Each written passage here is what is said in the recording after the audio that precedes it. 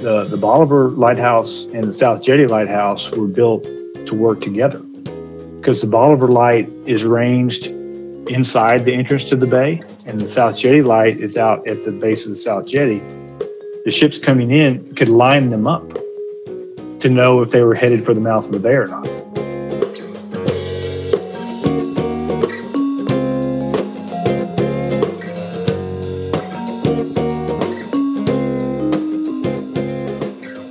Hello, I'm Jim Fox, and welcome to the Luminovation Podcast, where we shine a light on innovation, creativity, entrepreneurship, and the creative people who make our world a better and more interesting place to live.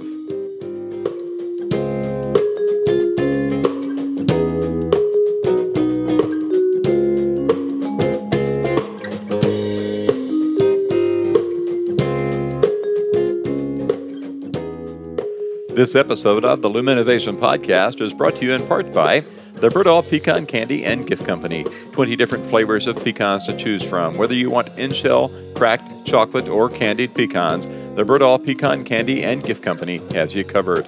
Don't forget about their pecan pies and fudge as well. If you live anywhere in Central Texas, stop by their shop at 2626 Highway 71 West in Cedar Creek. If you live anywhere else, keep in mind that they mail pecans all over the country. Give them a call at 1-800-518-3870 or go to birdall.com. That's BERDOLL.com. All of the pecan products are grown, prepared, and cooked right there in Cedar Creek by the Birdall Pecan Candy and Gift Company.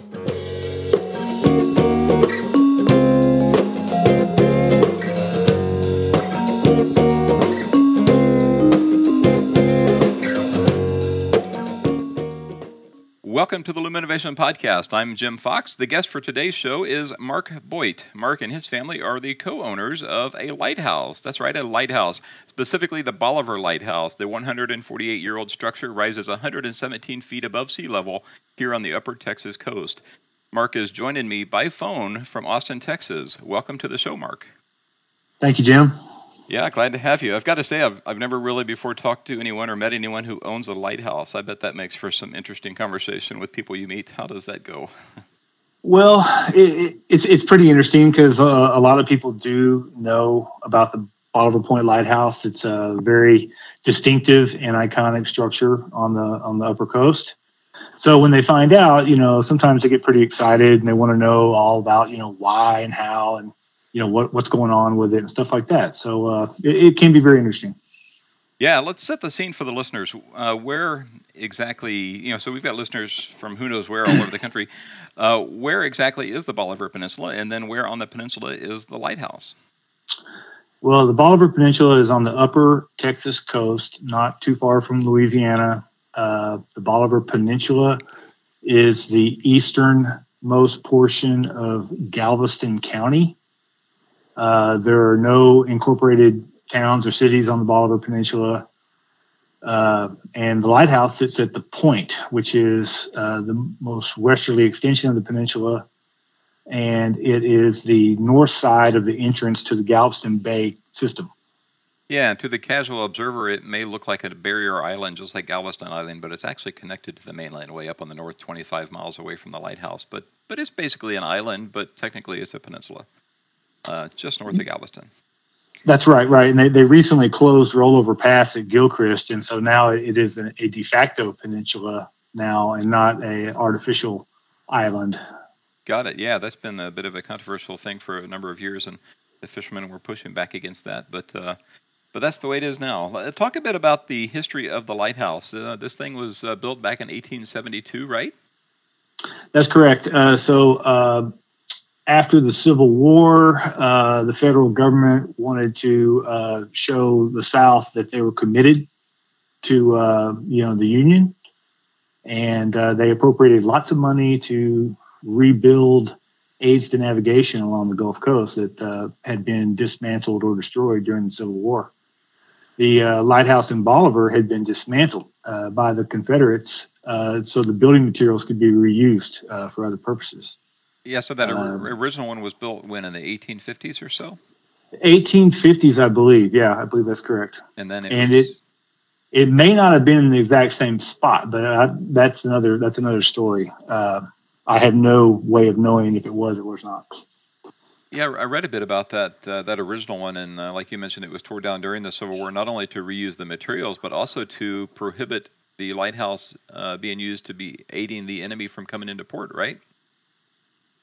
Well, correct. Yeah, the Confederates, the Union blockaded the port of Galveston, and the Confederates were continuously running this blockade. They would have ships from Cuba that would come over, and they would try to sneak in along the Bolivar side of the bay to get supplies that were much needed into Galveston, which was still Confederate held. And there's actually a wreck of a steamship right off of the North Jetty in Bolivar. There was a blockade runner that ran aground, and part of its boiler is still exposed during very low tides.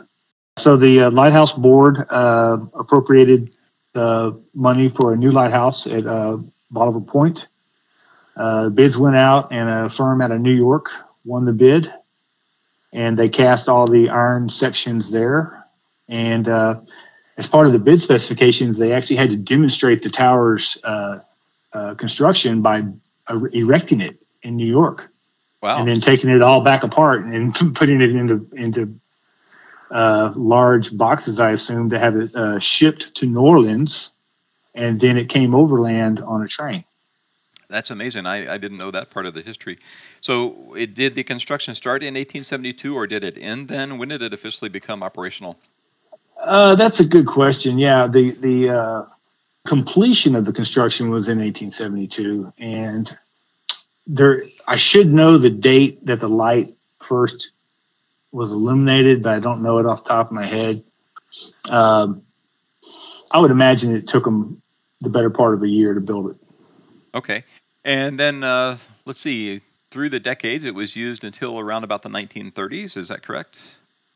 That's right. During the Depression, funding was tight, and the Coast Guard discontinued the operation of the light in 1933.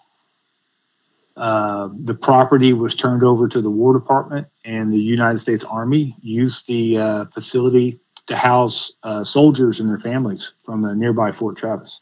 And then in the mid to late 40s, a fellow named E.V. Boyt purchased the property in auction. Who was E.V. Boyt, and why did he buy it? What did he have in mind there? All right, so E.V. Boyt was my grandfather, and let's see, it would have been 1946 or 1947. They put it up for auction, and he knew the property very well because we had ranching interest on the peninsula. And let's see, he would have been 41 or 2 years old at that time. So, he'd been down there his whole life, most of his whole life as a rancher. And he knew these houses were very well constructed. He was an engineer, had gone to Texas A&M. And since the Army Corps of Engineers handled the auction, he was aware this property was available. And so they put a bid in. And there was only one other bid, and so we were the winning bidders. Did he actually buy it mostly for the land, or did he have some grand plan with the lighthouse itself? He bought it for the residence, the construction of homes. The Coast Guard. The Coast Guard built house.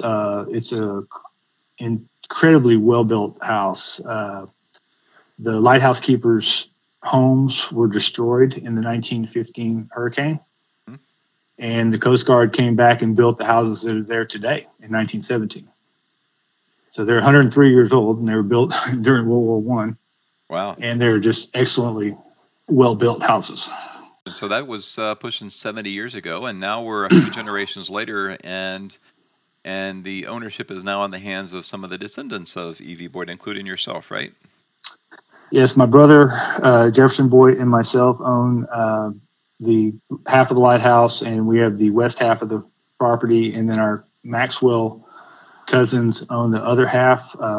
Isla Boyt Maxwell was one of my grandpa's sisters, and when he bought the place in 46, he didn't need both houses, so she wanted the other one, and so she got the other one, and they split the property up at that time. And is someone living in those houses now? No, one of my Maxwell cousins lived there for 7 or 8 years up to Hurricane Ike, and then Hurricane Ike evicted him from living there full time, and now they're just vacation houses, and that's all ours has ever been. It's been a vacation house. There's never been a full time resident there. Okay, so you spent some time there as a childhood, but never as a full-time resident in the area. Is that? That's correct. I grew up in Liberty County, which is just about an hour away from Bolivar inland, where our main farm and ranch was. And we spent the majority of our summers down there my whole life. That's got to be kind of cool to having a big old lighthouse in your backyard. As a kid, how was it? Was that kind of a neat thing to play around, or were you not allowed to go in it, or what was that like having it in your backyard? Endless playtime. It was pretty boring down there as a kid in the middle of the summer because there weren't any other kids, and you could only go to the beach for a couple hours in the morning and a couple hours in the evening. So you're there at the house all day, and we played in it extensively.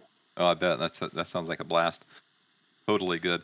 The lighthouse has not only served as a beacon for ships and boats over the years, but also a bit of a haven for some of the residents during the early 1900s hurricanes, right? There were some times it helped save some lives?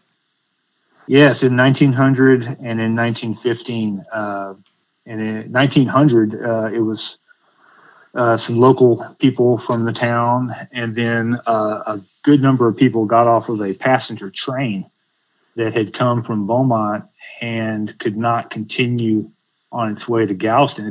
It's interesting that they had a ferry.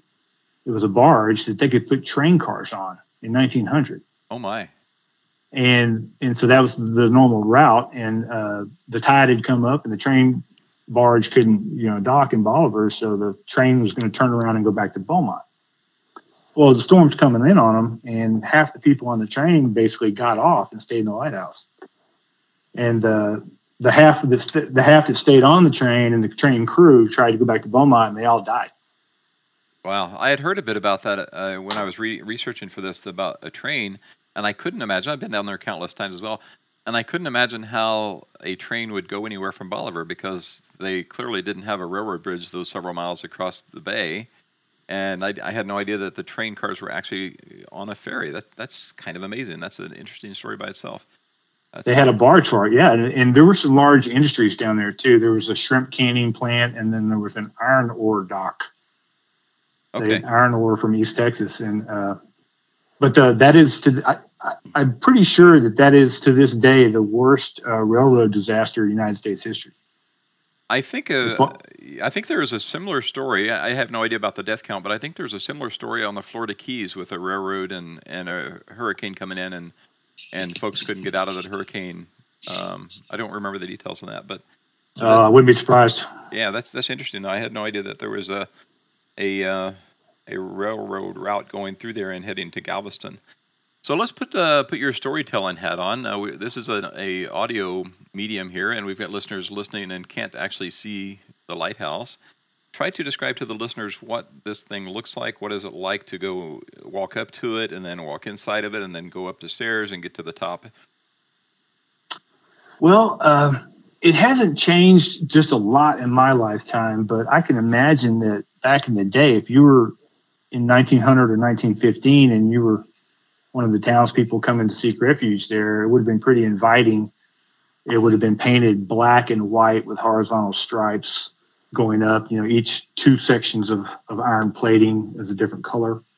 The interior is brick that was originally whitewashed. The stairs are iron, and there's an iron handrail. It's a circular stair that winds from the bottom all the way to the top. And those stairs would have been painted black originally. So it's got a brick foundation. You walk in, there's a huge iron door, brick floor, and then iron steps going up. How thick are the masonry walls there that are making up the lighthouse? Well, so the structure is really interesting. It's a cylinder of brick that has flying buttresses that radiate out toward the iron walls or shell or skin. So the iron plating is basically just a shell that is supported by its own weight and these flying brick buttresses that extend out from the center cone of bricks or tower of bricks. Okay, I guess I had imagined that the iron was somewhat laminated onto the bricks, but you're saying that there's a bit of a distance between the brick and the iron then, huh? Absolutely. You can walk around the the ground floor of the lighthouse. You can walk around, and between each buttress, you can look up and you can see all the way to the top. Wow, okay, that's not at all what I imagined. That's really interesting, really neat. There are some pictures on the lighthouse's Facebook page. If you do Facebook, just search Bolivar Point Lighthouse. There are a number of interior pictures that demonstrate this. I think now that you've kind of described that to me, I do remember seeing one picture that was looking up kind of a seemingly endless tunnel of bricks, and that must have been looking up between maybe the brick and the metal, perhaps. That's right. That's Yeah. right. How many steps are there going up to that thing? Everybody asks me this question, and I'm embarrassed to say I can't tell you. I don't know. Probably just enough to get you out of breath, though, right? That's right. So you kind of lose count when you get to the last two levels because it's not steps anymore; it's ladders, and you have to go up these ladders, and that's where people either really want to keep going or they start wanting to go down.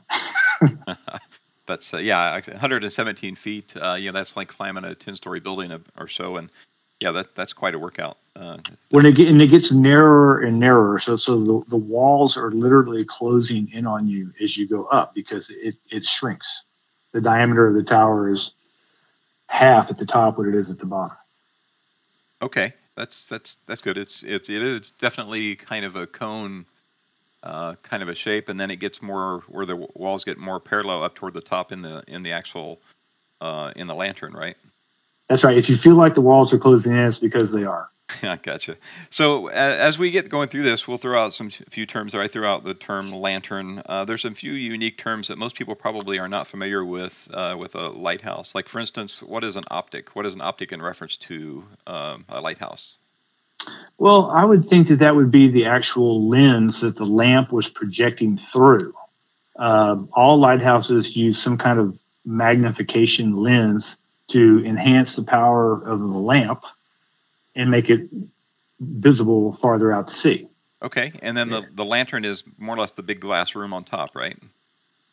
Yes, so that would be the lantern room, and the whole light mechanism was actually two floors of the lighthouse. There is the first floor, which is what they call the watch room, and since the lighthouse was supposed to revolve all night long, the keepers would wind it up. They go up there late in the day carrying buckets of kerosene, and then they would wind up the clockwork so the thing would turn all night. Wow. Okay. And there's a big wind up mechanism, and then that sits below the lantern room. And then you would go up and you'd be the windowed glass lantern room where the lens would be, and that's where the lamp and the wick, and they would get the kitchen matches out and they would strike a match and light the wick. That's amazing. And you alluded to the following a few minutes ago with the day marks. Those are the paintings and the stripes and the patterns on the outside that kind of distinguish them. Is that what a day mark is? Is that correct? Yeah, that's the day mark, and I believe the Coast Guard, makes all the lighthouses look a little different for that reason. Cape Hatteras is a swirl of black and white, and some lighthouses are red and white. And so that's to tell the mariners offshore which lighthouse they're looking at. The Texas coast, when you're offshore, all looks the same. There's no distinctive stuff on the coast except for the buildings, the man-made things, the big buildings in Galveston or the water towers or things like that. I mean, if you're offshore Texas, you don't know where you are. Yeah, there's no mountains or hills. It's all coastal plains for several hundred miles, and I can imagine the beach all looks the same. Yeah. What is the name for the particular light pattern, either flashing or blinking or solid? Is there a name for that part of a lighthouse, or that trait of a lighthouse? It would be called the characteristic. Okay.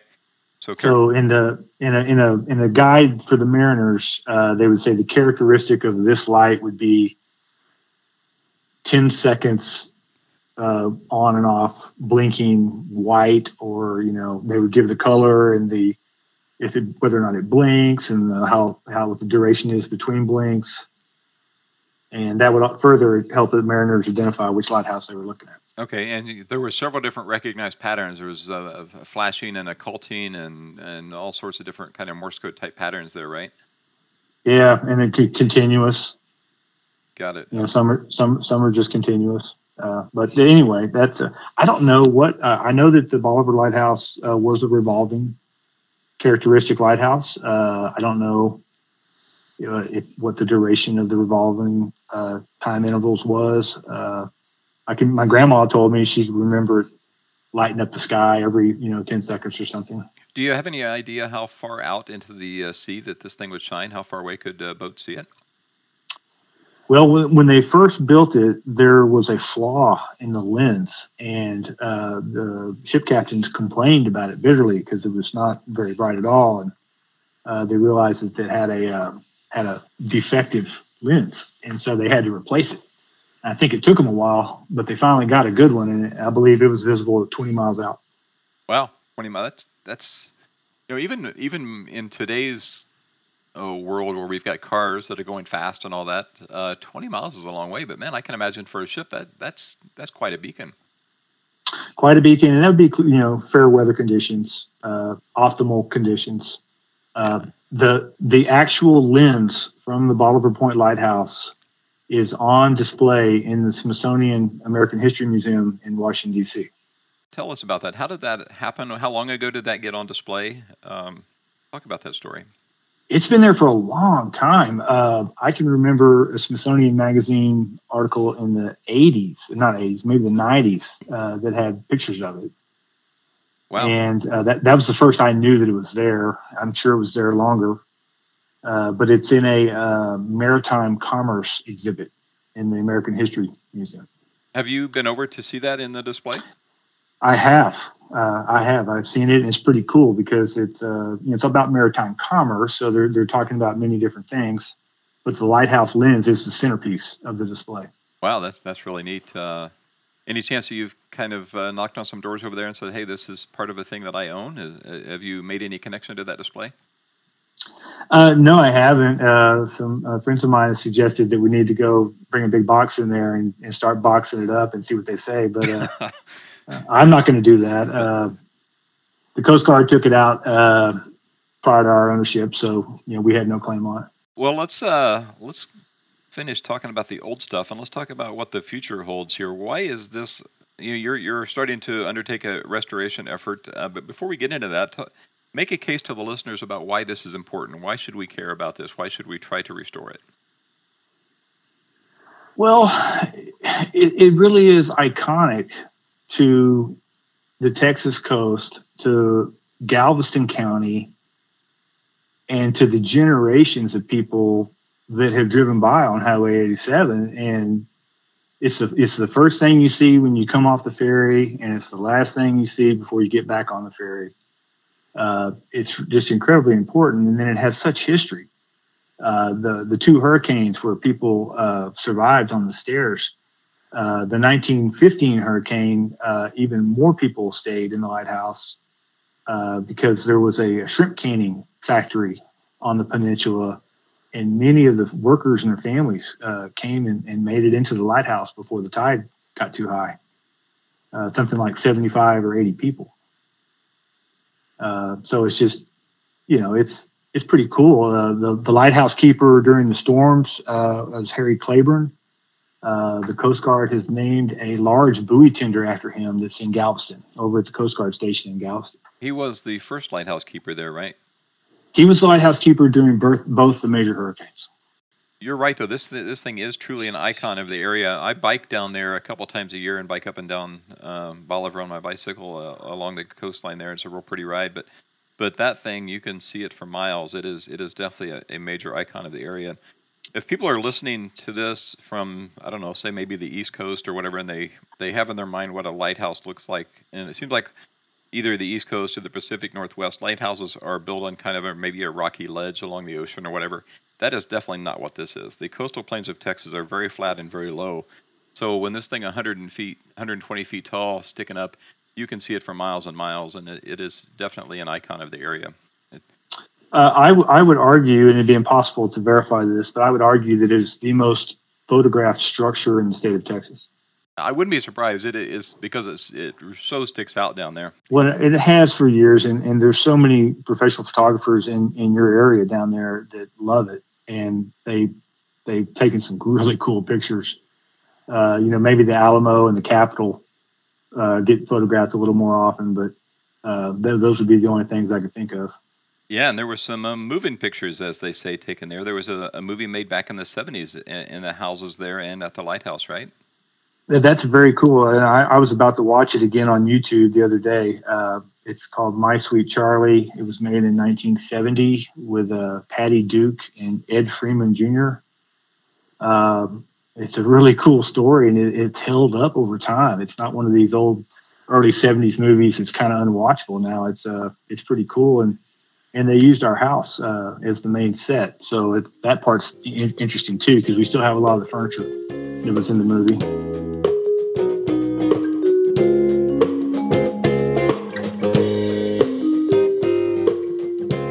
Let's break out of the program here for a few seconds to give a shout out to our sponsor, Puzzometry, the hardest puzzle you'll never solve. If you love working on challenging, unique, and beautiful mechanical puzzles, then you've just got to try Puzzometry. Puzzzometry, Puzzometry.com. They have 3 different puzzles to choose from, and all are for sale at Puzzometry.com. Check it out. You'll be glad that you did.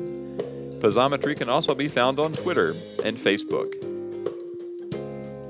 I want to thank you for tuning in to the Luminovation Podcast, where we shine a light on innovation. Before we get back to the program, I want to let you know that you can find all of the episodes of the Luminovation Podcast on our webpage, luminovation.com. That's L-U-M innovation.com, luminovation.com. We are also on iTunes as well as soundcloud.com.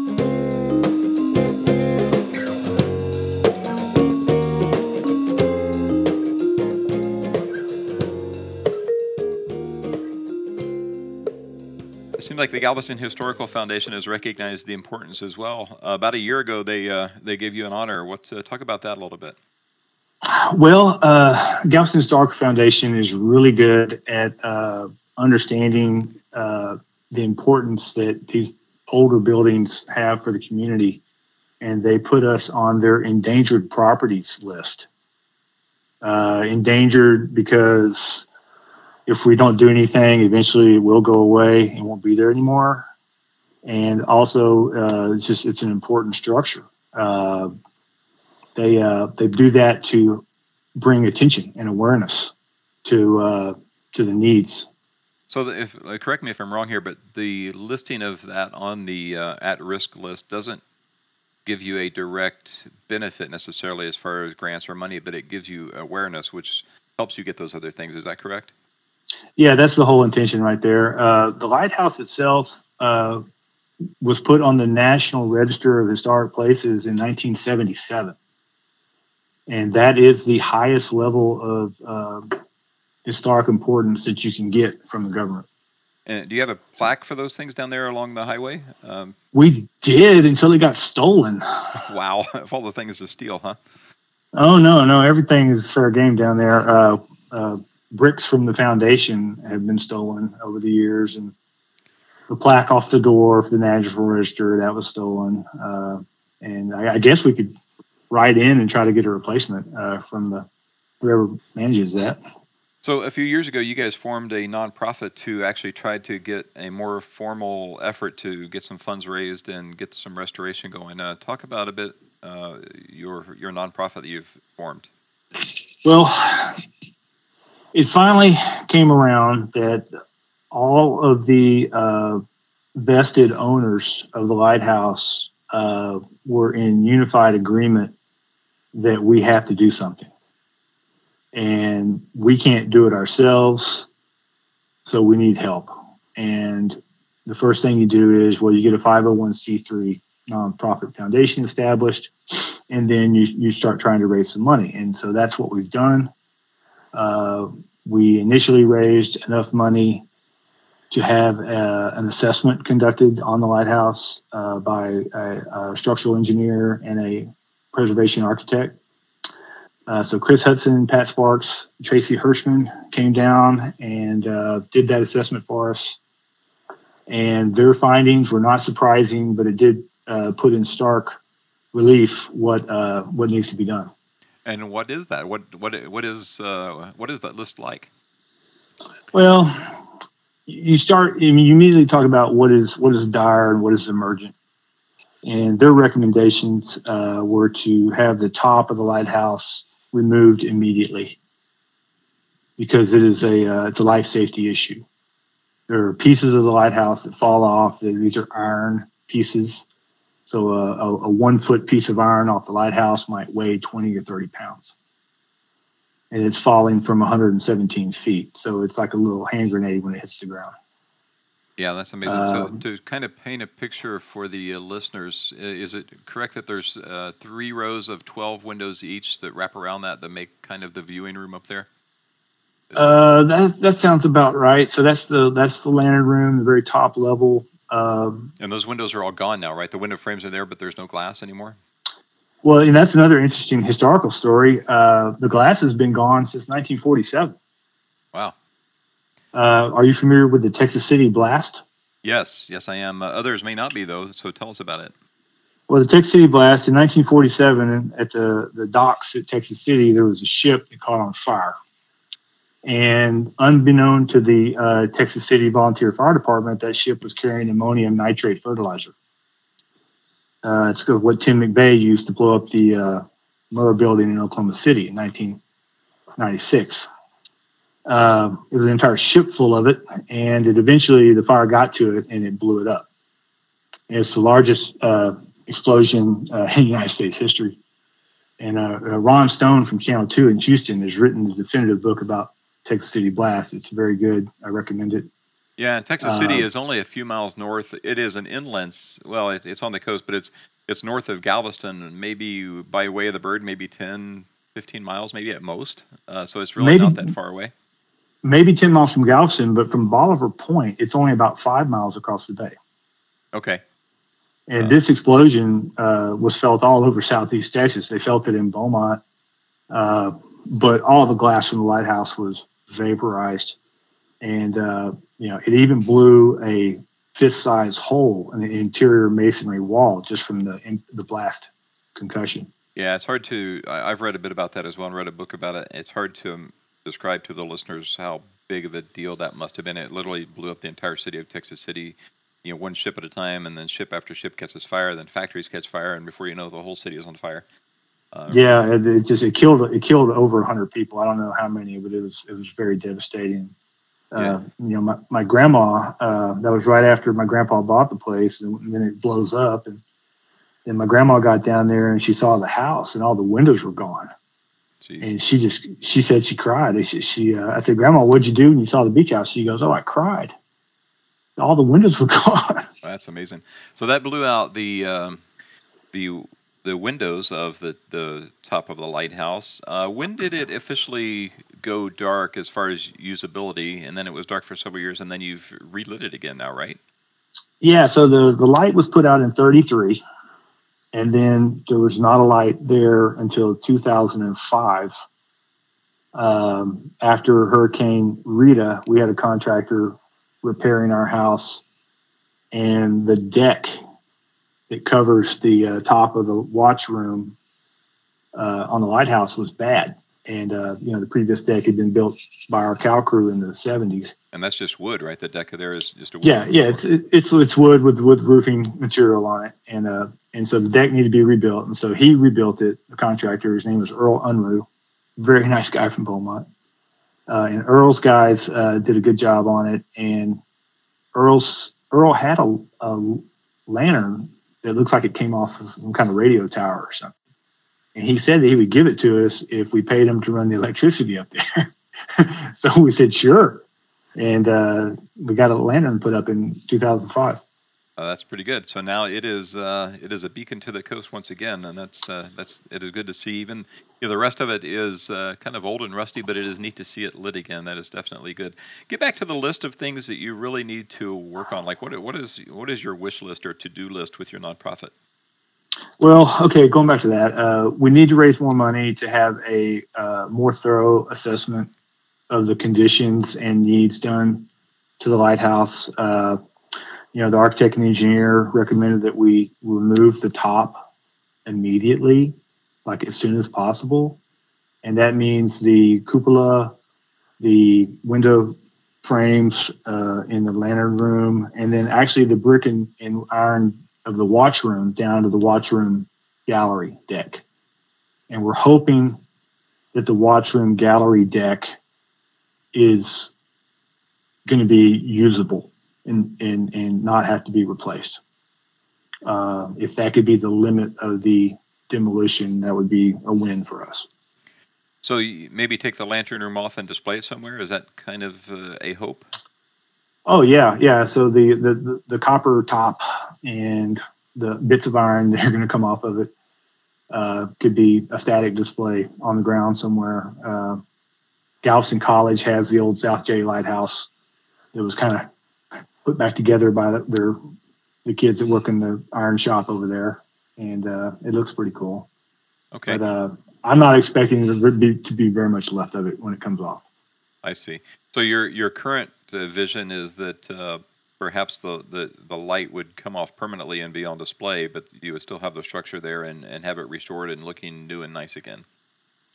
Yeah, we would like to be able to rebuild the top two levels of the lighthouse, including all the fine iron handrails that are gone completely, and then go down through the tower and every point of contact between iron and masonry, every stair tread where the handrails led into the masonry walls, all that has to be chipped out, recoated, cleaned, coated, and then put back with new masonry. Every point of contact. So that means every stair tread, everything. So that's a huge job. But that's something, anytime the masonry and the iron come in contact, that's a point that has to be worked on. Gotcha. And then Is that there's a lot of lead removal. A lot of lead removal has to happen too. I bet so. Yeah, the building methods were way different back then. Is that the original iron stairway going up it? Is that Yeah, no, it's all original. And we're really lucky in that aspect compared to another lighthouse that's being restored, the Sabine Pass Lighthouse. They lost their stairway years ago, and so they're having to have that refabricated, and that's a big job. We're fortunate in that respect. So there's a lot to work with on the Bolivar Point Lighthouse. Uh, it is not a project that is impossible, but we need help, and the ultimate goal is to open this thing to the public for the first time ever and have visitors that can come in, uh, have it managed professionally by an outside group that would, have a long-term lease on it for, decades long deal and have it be a tourist attraction, where people can go up. Yeah, that would be great. That definitely would be a really really nice thing. So if I remember right, I saw online where your current funding goal or your funding need is about $2.5 million. Is that still accurate? That's accurate. That's the best estimate we have right now from the very limited assessment that was conducted. We need to have a more thorough assessment done. That would definitely get us started. We'd feel like we'd had some momentum. If we got half that much money, we would feel like we had momentum. We just currently don't have very much momentum right now. What are you currently doing to try to get grants or to try to raise money or awareness? What are some of the efforts that are going on with your team to do that? Well, it's been start and stop. We don't have a professional grant writer. That may be one of the things we have to do real soon. The family members that are shepherding the project as it is, everyone has full-time jobs. Everyone has families. So there's not a full-time attention on this project.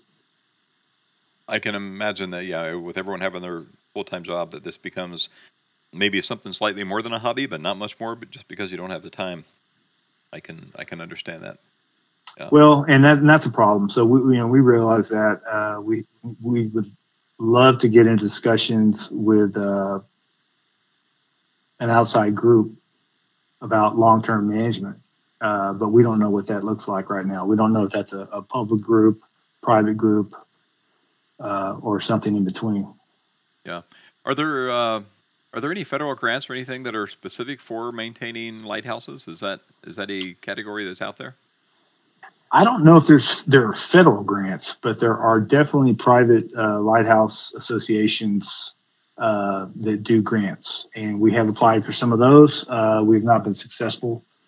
We've applied for some other grants that have not been successful.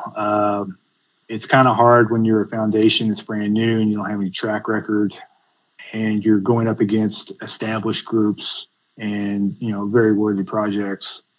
But there should be some money out there, and there should be some avenues for us to take advantage of the grants that are out there.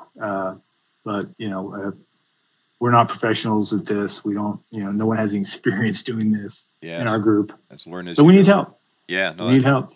totally understand. And I can understand from the grant giver's perspective as well that they wouldn't necessarily want to give a big grant to a new group that hasn't proven that they know how to handle it. So I can understand that side as well. But everyone's got to start somewhere. So You have to start somewhere. The Texas Historical Commission could be a help to us. Texas Department of Transportation could be a help to us. They don't have the grant program anymore, but they did, where they were addressing historical structures throughout the area. The Highway 90 bridge over the Trinity River in Liberty is an old 1930s cantilever truss style bridge, and TxDOT spending $9 million to restore that bridge.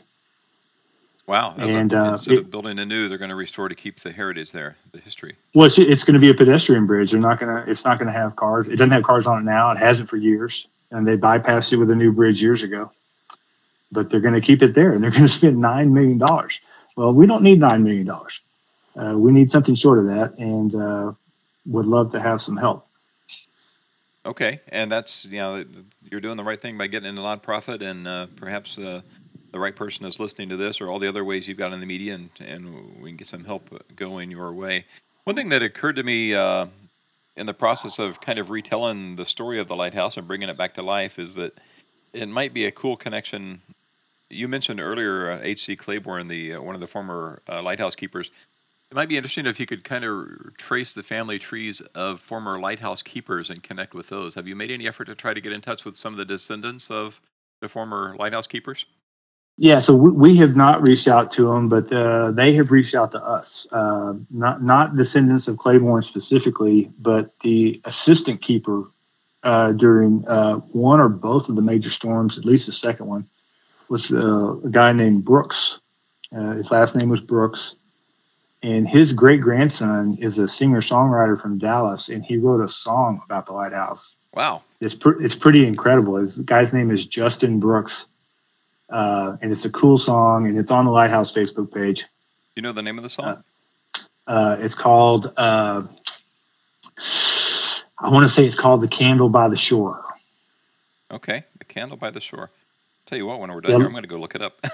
look him up on YouTube. Look up Justin Brooks on YouTube, and you'll find it. Very cool. Yeah, I just thought that might be a neat connection. Maybe someday when this gets open to the public, that perhaps some of the descendants of the lighthouse keepers could be there as part of the festivities, or part of maybe even an employee there. That would be a kind of really neat way to kind of tie it all together. It seems. Well, Mr. Brooks is going to be there playing the song for us if we ever have any kind of dedication. So Very cool. we've Very got cool. we've got that one lined out. But so having some of the Claiborne descendants down would be awesome. Hey, this is Jim from the future. And after we recorded the show a few days ago, I reached out to Justin Phillip Brooks from the Dallas area, as Mark told us.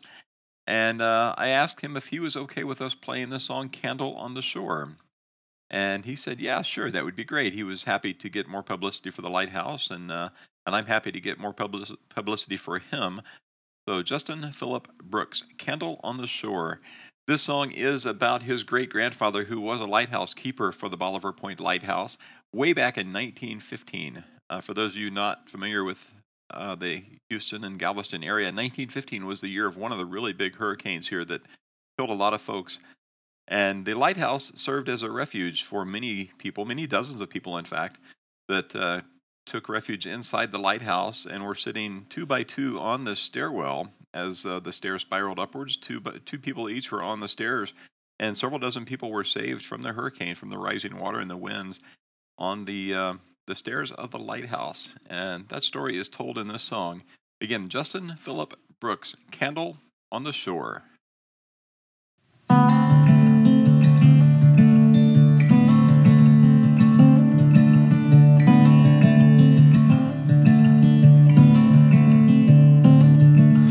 Hurricane a-brewing on the bay. Hurricane a-brewing on the bay. If you wanna see the light of day, oh, listen close, hear what I say. Make your way for the candle on the shore.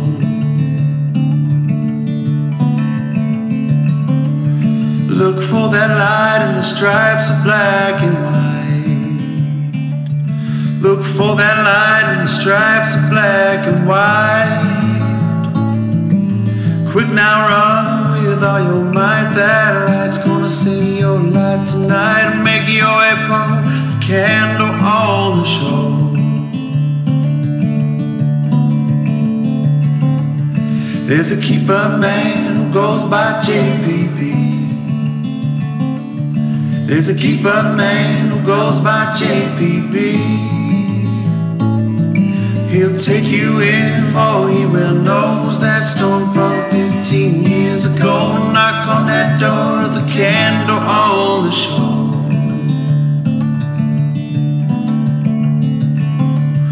There were 60 souls in the stairwell 2 by 2. 60 souls in the stairwell 2 by 2.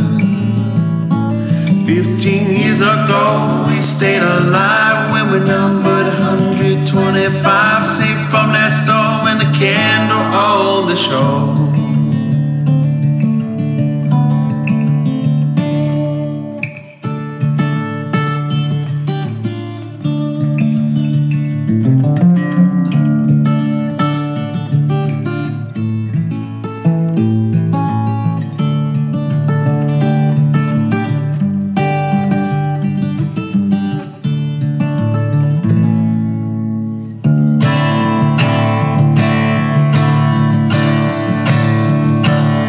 Shook and swayed in the wind like a giant reed. Shook and swayed in the wind like a giant reed. Well, the keeper man do the best he can, borrowing windblown doors, turning necks by hand as it rained and poured on the candle on the shore.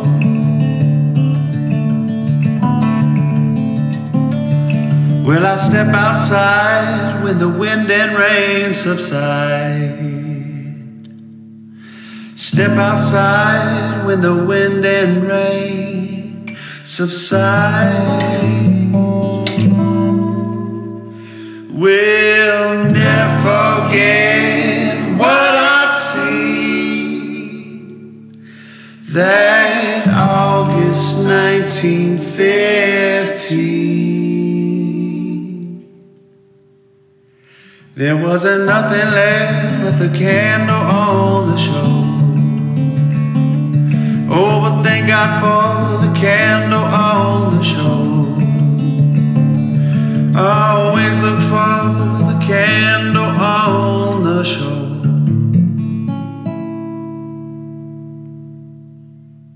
That's Justin Philip Brooks, Candle on the Shore, the story of the Bolivar Point Lighthouse from 1915. Justin Philip Brooks, his music is, I guess you could say, Texas folk with just a shot of country. JustinPhilipBrooks.com. His music is available on Amazon as well as Bandcamp and probably a few other places that you guys know better than I do. But yeah, Justin Philip Brooks, Candle on the Shore, the story of the Lighthouse. Now let's get back to the show with Mark Boyt, one of the co-owners of the Bolivar Point Lighthouse. So the lighthouses, we all think of turn of the century, of the last century. But are there lighthouses in the country that are actually still functional? Not only functional as far as being lights, but are actually still used as navigation aids? Are they still used these days? Oh, absolutely. Cape Hatteras is a very large, tall lighthouse in North Carolina, and they just moved it back. They picked up the entire thing and moved it about 150 yards back because the beach was eroding in front of it. And around Florida, and then the number one place for lighthouses are the Great Lakes. Yeah, I was surprised by that. There was, I forget what year it was when I was researching, that Michigan at one point, perhaps still, has the most lighthouses of any state. Yeah, and they're very necessary. So they haven't gone away. Bolivar Light was replaced by a electric light that's on a tower over by the North Jetty, and the South Jetty light was similar thing. The Bolivar Lighthouse and the South Jetty Lighthouse were built to work together. Okay. Because the Bolivar light is ranged inside the entrance to the bay, and the South Jetty light is out at the base of the South Jetty. The ships coming in could line them up to know if they were headed for the mouth of the bay or not. Oh, I see. Okay. How far away is the South Jetty from the lighthouse? It's probably 4 miles, three and a half to 4 miles. And is that on the Bolivar side or Galveston side? It's Galveston. So the South Jetty's in Galveston, and the North Jetty is on the Bolivar side. Got it. And that's a couple miles or so across the channel there, right? So. Yeah, the North Jetty in Port Bolivar was built in 1885, and to this day, it's the longest rock jetty in the world. It's 5 miles. It extends 5 miles out into the Gulf. That's pretty amazing. And the Texas City Dike you'd mentioned earlier is another one that sticks out about 5 miles, built for a bit of a different purpose, but it's a long one as well. Really good fishing out there. Definitely. Oh, yeah, well, and sailing. That's a great place to go launch a small sailboat. Thank you for joining the podcast here, Mark Boyt. Can you give a shout out to your website so folks can know how to not only learn more, but more importantly to help donate to your cause, and let's get this thing lit up again and restored and looking nice and new again. Yeah, Jim, I appreciate you letting me on. I just want to drive home that the Boyt and Maxwell families are committed to turning this thing over for public access if we're successful in making it safe, and being able to have visitors come and go in the lighthouse and touch it and go up the lighthouse if they feel like they can. But that's the goal, is that we want to preserve this piece of history. It's so important to Southeast Texas that we feel like the support's there. We just have to get it marshaled and get people behind us. The website for the lighthouse is bolivarpointlighthouse.org. You can also reach us on Facebook.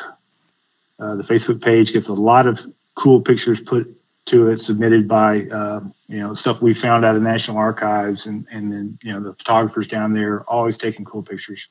But please have people check out our pages, and if they'd like to help us, we certainly appreciate it. Yeah, I have checked out your Facebook page. It is pretty active. There are a lot of pictures on there, a lot of old pictures, some newer ones as well. It is cool to see what that looked like before the rust overtook it, with the white and black stripes. That's definitely neat to see what it looked like back in the day. It is looking kind of rusty now, but the actual shell of it's structurally sound, right? I mean, it's needs some work, but it's not any risk of the iron falling off or anything, right? There's not. The heavy iron pieces are in great shape for how old they are. The finer ironwork at the top is a huge problem, and it's crumbling away to nothing, or it's already gone. the top of the lighthouse could come off in a big storm. That keeps me up at night sometimes. Pieces fall off. We don't want anybody walking around the bottom of the lighthouse hit by a piece of iron falling off of it. So if there's a donor out there right now willing to help, how much would it take just to handle that relatively small part of the top of it? What kind of dollars are you talking about there for that part of it? Well, that would be a heck of a way to get people's attention. If we took the top of the lighthouse off, people would come out of their socks unglued about it. But it wouldn't be that expensive. You have to rent a crane. You have some scaffolding, maybe not. But $30,000, you could have the demolition of the top done. Wow. Okay. That, like you say, that would be a really big start. So if there's anyone out there listening that wants to learn more about it, go to BolivarPointLighthouse.org and then also look that up on Facebook, and you'll see plenty of cool pictures. And if you live here in Southeast Texas in the Houston, Galveston metro area, just take a day trip, go down and see it. It's definitely a neat thing to see.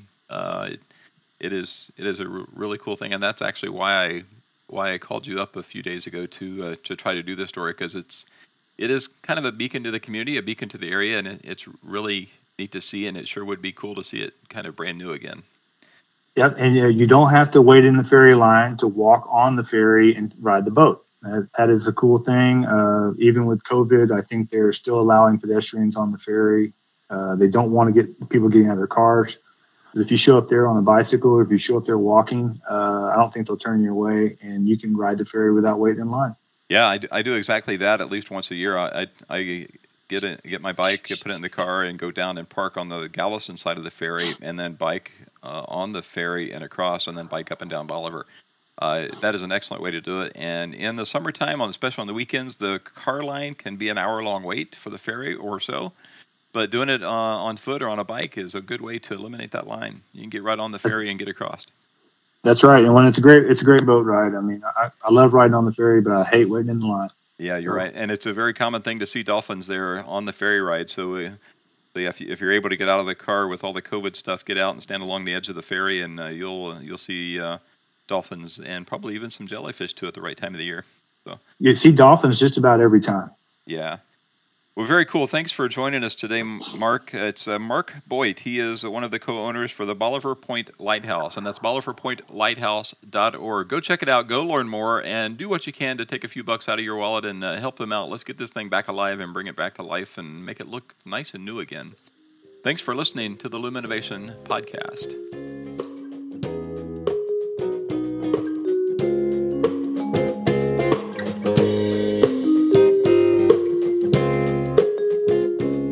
I'm Jim Fox, and thank you for listening to the Loom Innovation Podcast, where we shine a light on innovation, creativity, entrepreneurship, and the creative people who make our world a better and more interesting place to live.